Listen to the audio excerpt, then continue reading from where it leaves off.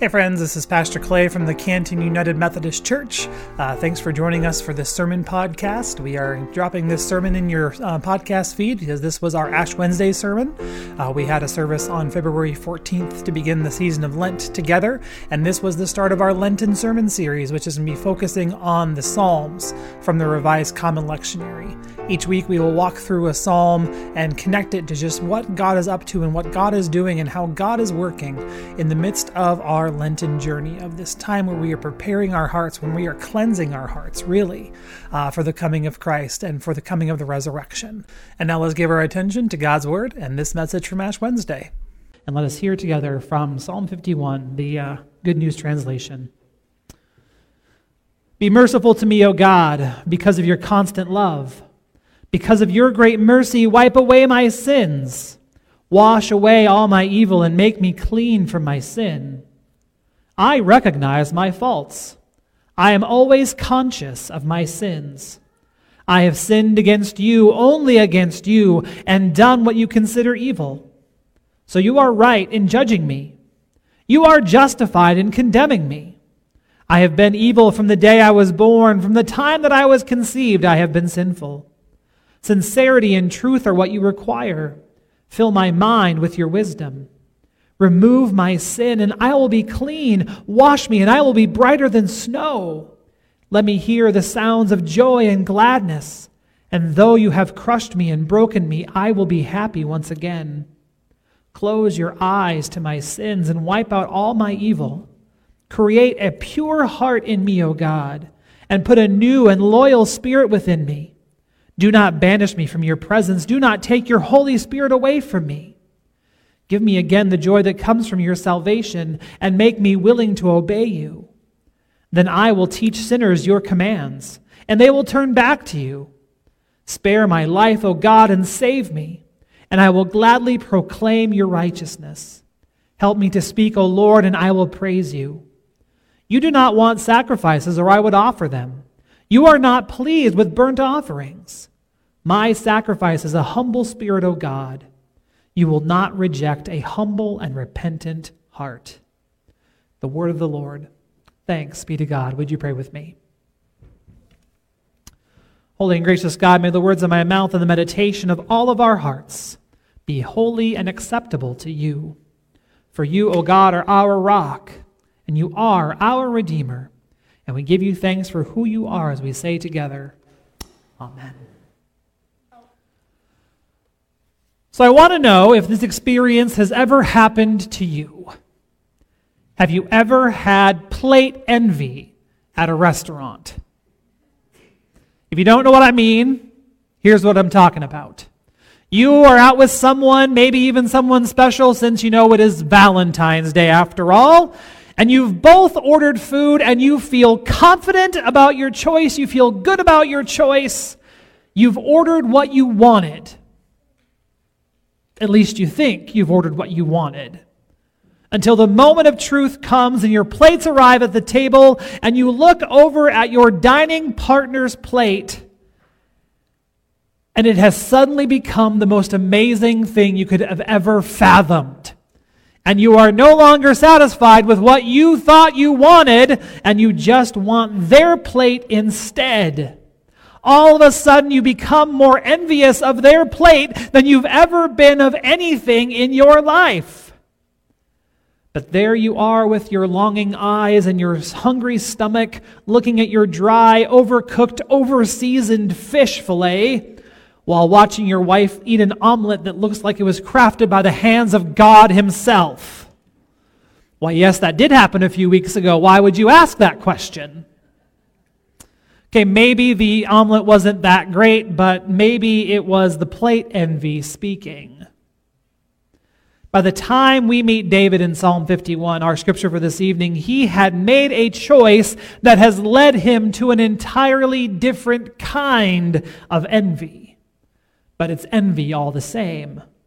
He has made a decision and he is not quite ready to deal with the consequences of his action. Because Psalm 51 was written as David's reaction to his infidelity with Bathsheba and his ruthless betrayal of Bathsheba's husband Uriah.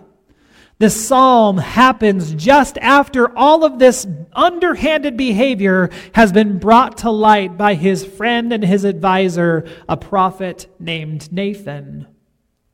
David had made this decision, and what we read in 2 Samuel is that Nathan tells him a story that sounds shockingly similar to the situation that David finds himself in.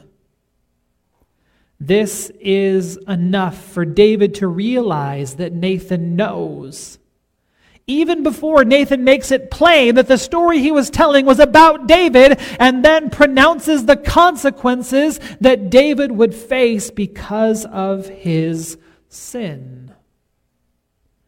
Nathan assures David that he will not die because of the sin that he committed, but life is about to get a whole lot harder, which it does. And this is where David becomes envious. And he's not really envious for someone else's plate. He's not envious for someone else's omelet. He is longing for someone else's life. A life that is going to be easier. And really, he's only envious for his own life, but just before he made these decisions, before he made the decision to throw everything that was good in his life away for the physical intimacy of another man's wife.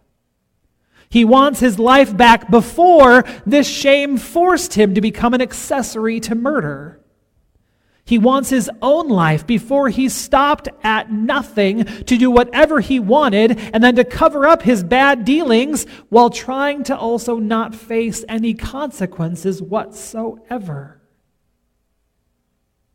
He wants to take it all back in some way. He wants to go back to being this faithful shepherd, watching his father's flock. He wants to go back to that moment when he is anointed by Samuel to become the next king. He wants to go back to this place where he's rising to power with God's blessing. He wants to go back before it all started and do it differently. He's envious for someone else's life. He's envious for his own life. But what could he do? He could not just ask someone to change places with him. He could not just ask his server to get him something else off of the menu. He could not even just demand to speak to a manager. What he decided to do was what he had done in several other instances. He decided to write. He decided to pray. He decided to wrestle with the nature of God and his own experiences and what all of this means. He decides to turn to God with words that have become so intrinsically knit into the fabric of Ash Wednesday. And not just when Ash Wednesday coincides with Valentine's Day. This is the text for Ash Wednesday every year. He cries to God to give him a clean heart. Did you catch that? He cries to God in order that he may have a clean heart. And David makes this plea to God because he realizes that he wants something that he cannot accomplish for himself. This man of unknown stature, this man of unlimited power, this man who just speaks words and things happen. He knows that he cannot do this for himself. He cannot himself make a clean heart. So he turns to God. Friends, the ashen cross that will mark our foreheads this Ash Wednesday stands in a stark contrast to the imagery of a heart that is clean and open to God's love, open to God's mercy, open to God's compassion. And as we receive this mark tonight, we are reminded of our own humanness, of how we, like David, mess things up, how we, like David, do things that grieve God's heart, and we, like David, come to a realization of our dependence upon God's loving mercy. We hear David's word, we hear David's plea, and we have to admit that we get it. That we also crave what David was craving. Even if our own sin does not match David's, or even if the sins that we carry are some kind of strange version of plate envy for what David was facing, we get it. Tonight, on this Ash Wednesday, we admit our sinfulness. We acknowledge our shortcomings, and we confront the full reality of our humanity. We are dust, and to dust we shall return. And in our acknowledging, we join our voices with David, and we cry for a clean heart. But as with David, we recognize that a clean heart is not something that we can do on our own. It is not something we can accomplish by our sheer force of will or our cunning or our wisdom. It is only in God's forgiveness that is made fully known to us in Jesus Christ that we can accomplish having a clean heart, a contrite spirit, a heart that yearns after God alone.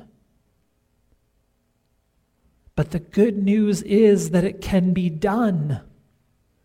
That's kind of the whole point of tonight, and that's kind of the whole point of this Lenten season.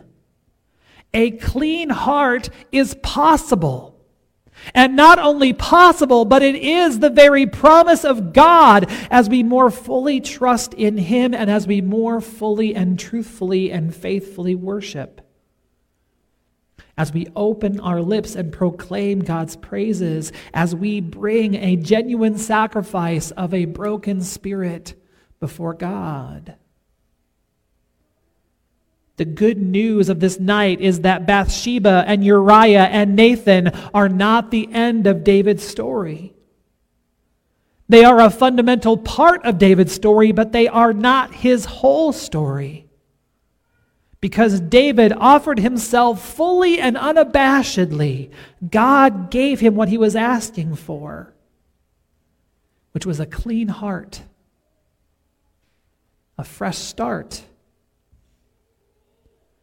And while still dealing with the consequences of his actions, David used that clean heart to become one of the most important kings in Israel's history. Through David's leadership, God's people came to fully inhabit the promised land. Through David's leadership, God's people established themselves as a formal nation. They built an economy, they built the temple, and they lived in relative peace and unprecedented faithfulness to God's law and God's way. The sin you are wrestling with tonight and the ashen cross on your forehead are not the end of your story either. As we come to God tonight, God meets us. God ministers to us. And God invites us into this Lenten journey that will lead us beyond our present circumstances and lead us towards a new hope found in the resurrection of Jesus. But in the meantime, we are on this journey of becoming. We are on this journey of allowing God to work within us to give us that which we have asked for. A clean heart and a renewed spirit, so that we can trade our envy for the contentment that is found in walking closely with God.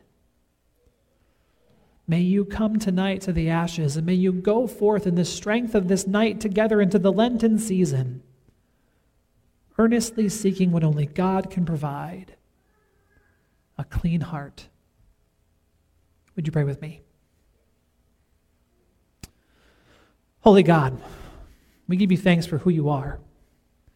We give you thanks for just the way you work in the midst of our false starts and our good intentions, and those times when good intentions lead to, complacency and bad choices.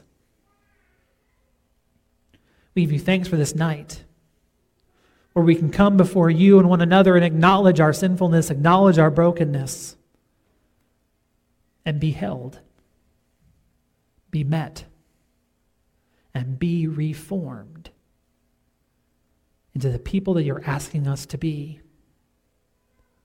Be with us as we confess our sinfulness.